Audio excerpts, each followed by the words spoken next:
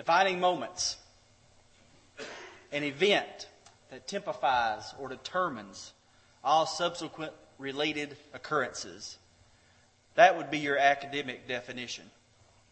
What you see on the screen is your visual definition. To put that in layman's terms, it's a fork in the road. Good people, as we live on this earth, we're blessed. God has blessed us with life. He's blessed us with many things in this life. But as we go through our time on this terrestrial ball, it is inevitable. It is simply a reality that we face defining moments. Of different sizes, of different varieties, different magnitudes, but each and every one of us face these defining moments. For example, we've got several of our young folk, if they were here tonight, there's a couple back there. But if our young folk were here tonight, we have several in the next couple of weeks that will be facing a defining moment. Their high school careers are over, and now they face the real world. And one of the first decisions or questions or moments that come into their mind is this thing about college. Do I go? Do I not? If I decide to go, where shall I go? Am I going to stay close to home? Am I going to go away to some way that's far and exotic? Am I going to be a Motlow Buck? Am I going to be a Tennessee Volunteer? A Vanderbilt Commodore?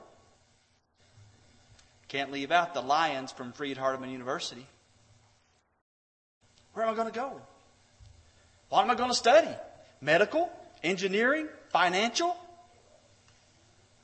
How am I going to pay for this? Is it a defining moment? Unquestionably, because it changes where you go for the rest of your life. After college, we come into this thing called a job. And as we enter our professional careers, we're faced with opportunities and jobs come before us, and we have to make a decision. We have to decide, well, am I going to take this new job? What is it? Will I like it? Will I enjoy it? Will I be successful at it? What about the company? Are they a good company?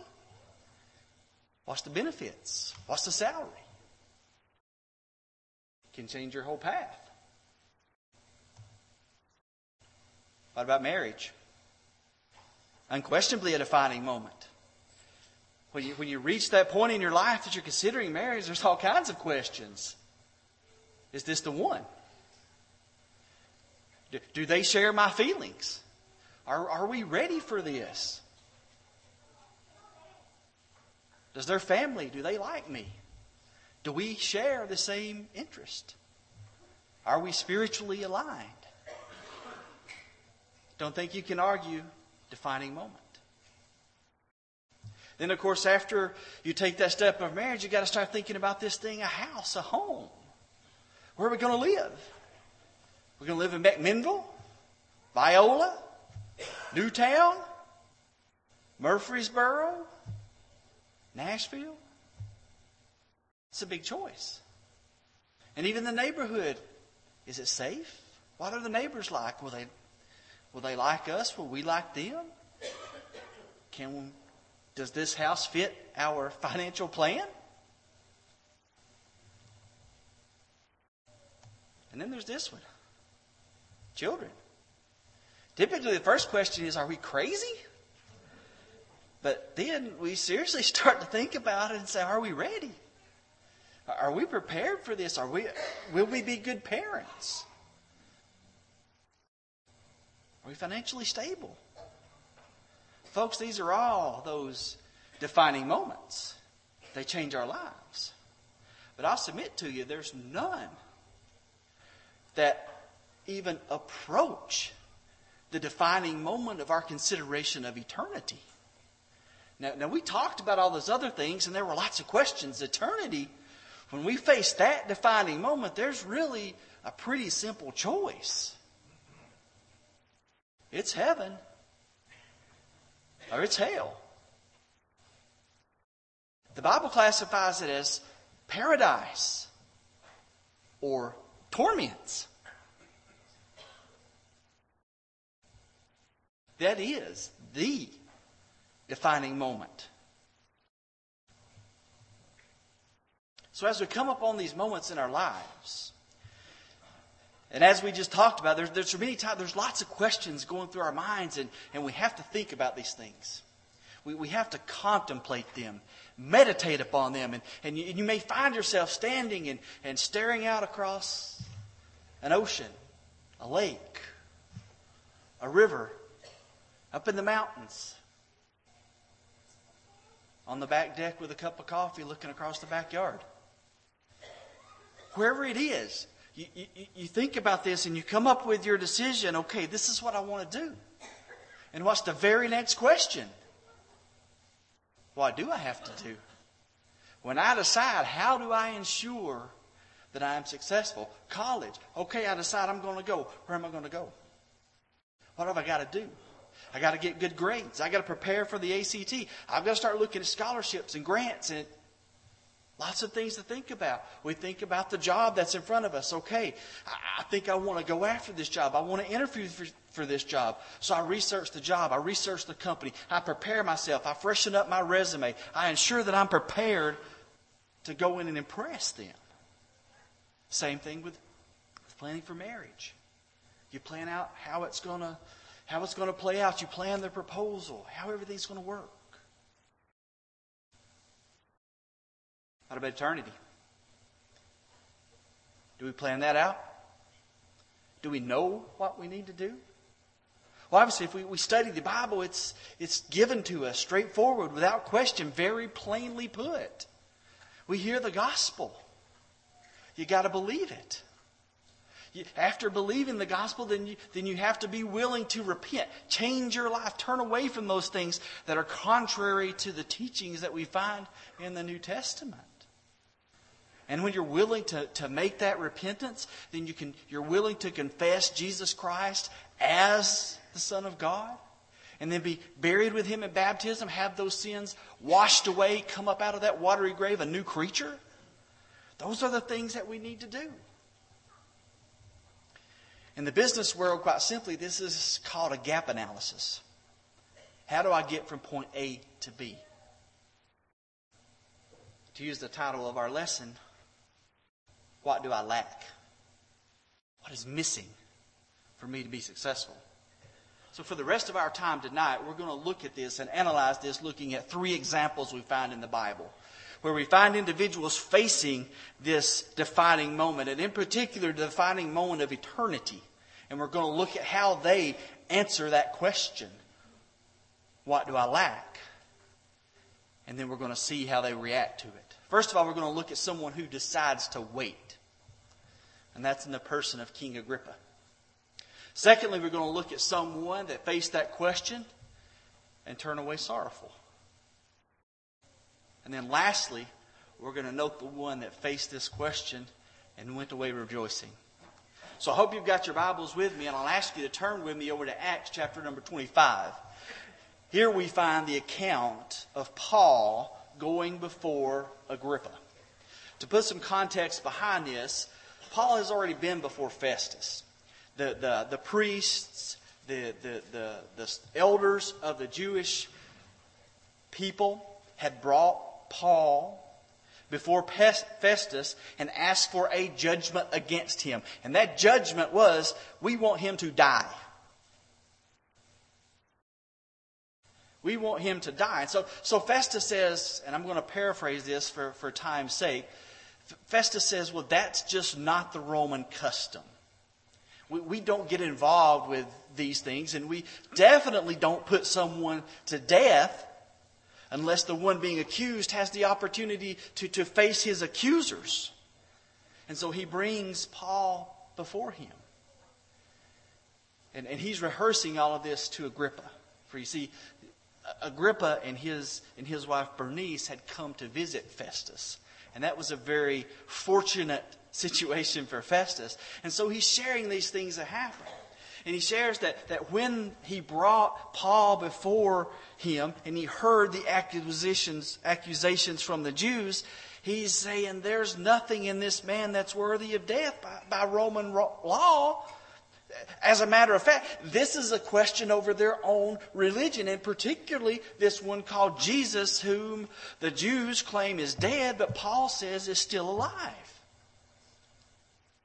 And he says, Paul, do you just want to go back to Jerusalem and have this heard? And Paul, being a Roman citizen, said, no, I want to go to Caesar. I appeal to Caesar. And so Festus is holding him for that time before he sends him on to Caesar. Now, this arouses the curiosity of Agrippa. And so Agrippa says, I want to hear this man. I want to hear Paul. And so Festus says, absolutely, tomorrow you can hear Paul. So we look at the end of chapter 25 there, and we note that Agrippa and his wife, they arrive, and there's all this great pomp and circumstance, and there's lots of other dignitaries with them. And so after they've arrived, then we see Festus bring Paul out, and he kind of introduces the situation that we just talked about to all of these dignitaries. Here's Paul. He's been accused. They want him to be put to death, but there's nothing that I can see that's deserving of death. And oh, by the way, he appealed to Caesar, which is his right as a Roman citizen. And I'm going to, as Festus, I'm going to support that appeal. But I got this problem. I've got this situation. When he appeals to Caesar, and I'm going to take him to Caesar, I need to be able to say something to Caesar. And right now, I don't know what to say to Caesar because there's nothing worthy of him to be put to death. So, Agrippa, I need your help. And so, Paul now is given the opportunity to speak to Agrippa. He begins in chapter 26 by offering respect to Agrippa. He says, Agrippa, I'm so thankful that I'm happy I get to speak before you today because you know all about these Jewish customs. You are an expert, by the way. Then in verse number 4 of chapter 26, we see Paul start to recite his life. He recalls his early life, how he was a Jew, not only a Jew, but a Pharisee, and how that he did all these things that were contrary to the name of Jesus, how that he had imprisoned saints, how that he had cast his vote against them to their death, how he had punished them often. He goes on to say there in the Scriptures that he was exceedingly angry against them. Then he says in verse number 12, he kind of changes the conversation and he starts talking about his conversion.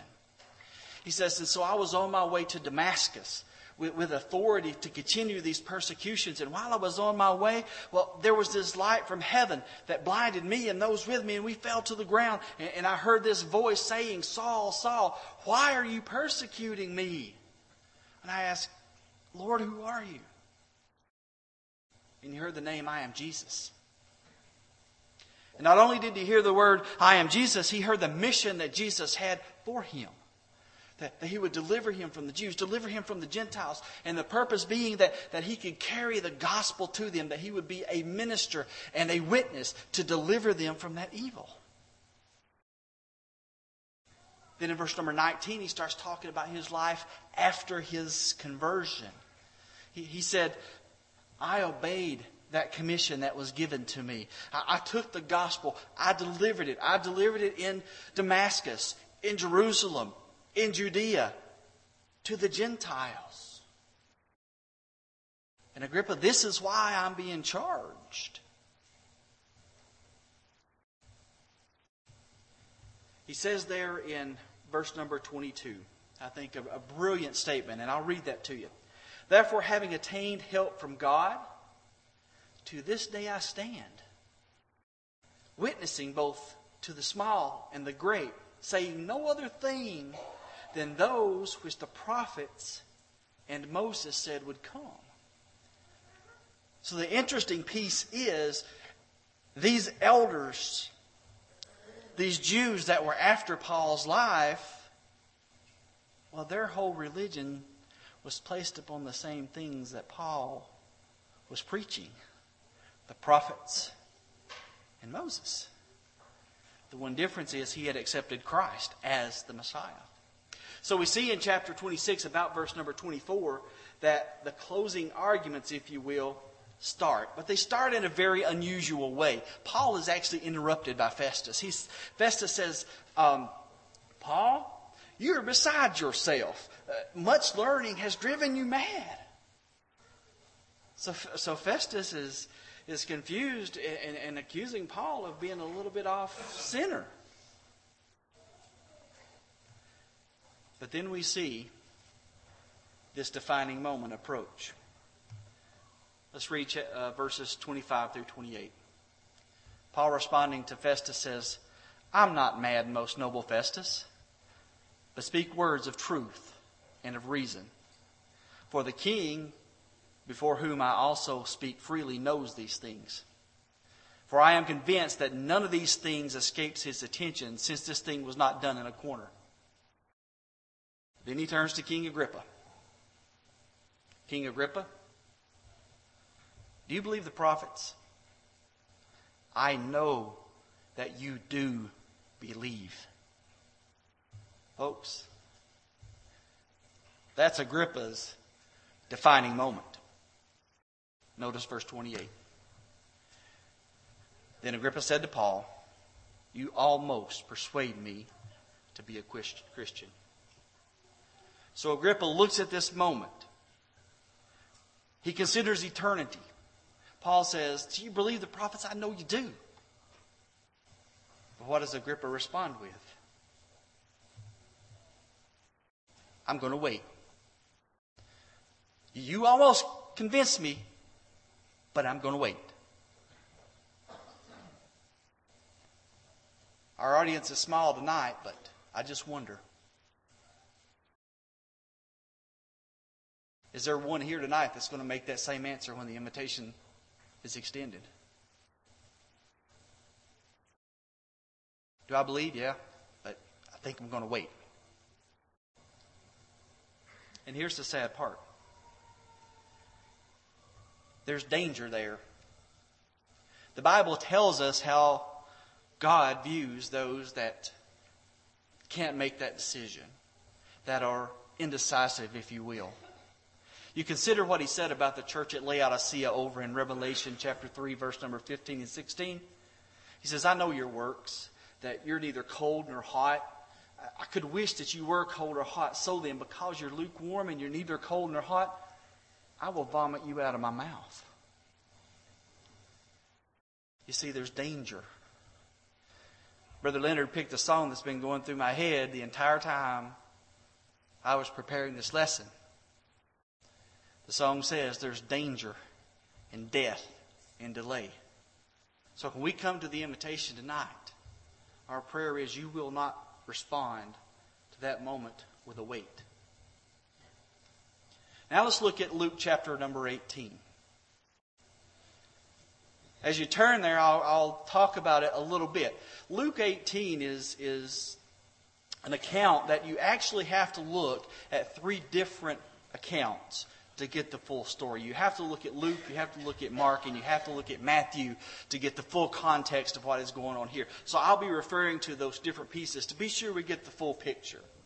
But as we look at Luke 18, we're introduced to this individual. It says in verse 18 that he is a ruler, classifies him as a certain ruler. So when we go over to the book of Mark and we look at that parallel account there, chapter number 10, verse number 22, we're told that this individual had great possessions. And then we look at Matthew chapter 19 and verse number 20, and we see him classified as a young individual. So who we're talking about here is someone that is a rich young ruler. And I know we hear that referred to all the time, but that's the case. So we know the individual. Let's look at his intent.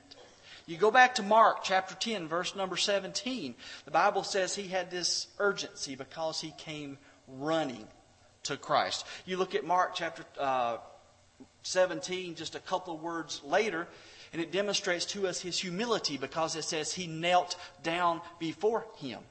You look at Luke 18 and 18, we see that he is sincere because he addresses Jesus as good teacher. So the individual has his intent. He has his purpose that he's after. Now let's look at the inquiry. Luke 18:18. What's his question? What must I do to inherit eternal life? He's interested in eternity. Christ responds, well, you have to keep the commandments. And Brother David read them off to us.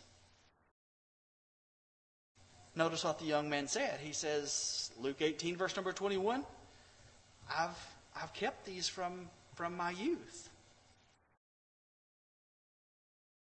But when we flip over to Mark 19, verse number 20, we see that he's still concerned. Because he says, all these things I've kept from my youth, what do I still lack? So he was aware of his situation. He did not feel that he had done everything. So he asked the question, what else do I lack? And so we come to that moment. We come to that instant, if you will. Mark chapter 10, verse number 21. Then Jesus, looking at him, loved him. And he said to him, one thing you lack. Go your way, sell whatever you have, give it to the poor, and you will have treasure in heaven. And come, take up your cross and follow me. In Matthew 19 and 21, it says that he would have, if you want to be perfect. So to be perfect, to have treasure in heaven, this is what you need to do. There's only one thing that you lack. What did he do? The Bible says he went away sorrowful. He heard what he needed to do to answer that question. But friends, he wasn't willing to make that repentance that we talked about. He wasn't willing to give up those things of the world that were clinging to him. He wasn't willing to take care of that one thing that he lacked. If you'll let me, I know this is kind of talking about those that need to obey the gospel. But folks, this is applicable to us as Christians too. Have we let one thing pull us off of our path? When we consider our lives this evening and the invitation is extended and we examine ourselves and we look at it and we say, there's that one thing I need to take care of. Are we going to? Are we going to not? Are we just going to stay there and leave this evening sorrowful because we know there's the one thing that we need to take care of?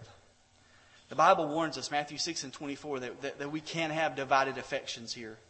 That I can't keep the commandments and cling to my possessions. It says you can't serve two masters because you're going to hate the one and cling to the other. The Bible warns us in Romans 12 and 2, do not be conformed to this world, but be transformed. So tonight, if we know there's that one thing that's keeping us from obeying the gospel or that's keeping us from the right relationship, will we take care of it? And our last one, the Ethiopian in Acts chapter 8. In Acts chapter 8, we read about Philip. Philip being called by the Spirit and telling him to go down south to Gaza.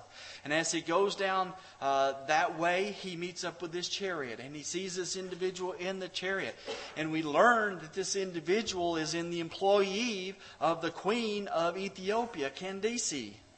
We learn that he has great authority. We learn that he's in charge of her treasury. We also learn that he's been to Jerusalem to worship. Philip notes that he's studying the prophets. And he asks him, he says, do you understand what you're reading? And his simple reply is, well, how can I understand unless someone guides me? And so the door is open for Philip. Philip joins him, picks up at the very scripture that he's reading, reviews it with him. And the Ethiopian says, okay, it's from Isaiah, and he's talking about the lamb being led to slaughter. And he says, well, who is the prophet talking about, himself or someone else? And so Philip took this opportunity and he preached Jesus to that Ethiopian. Now the defining moment.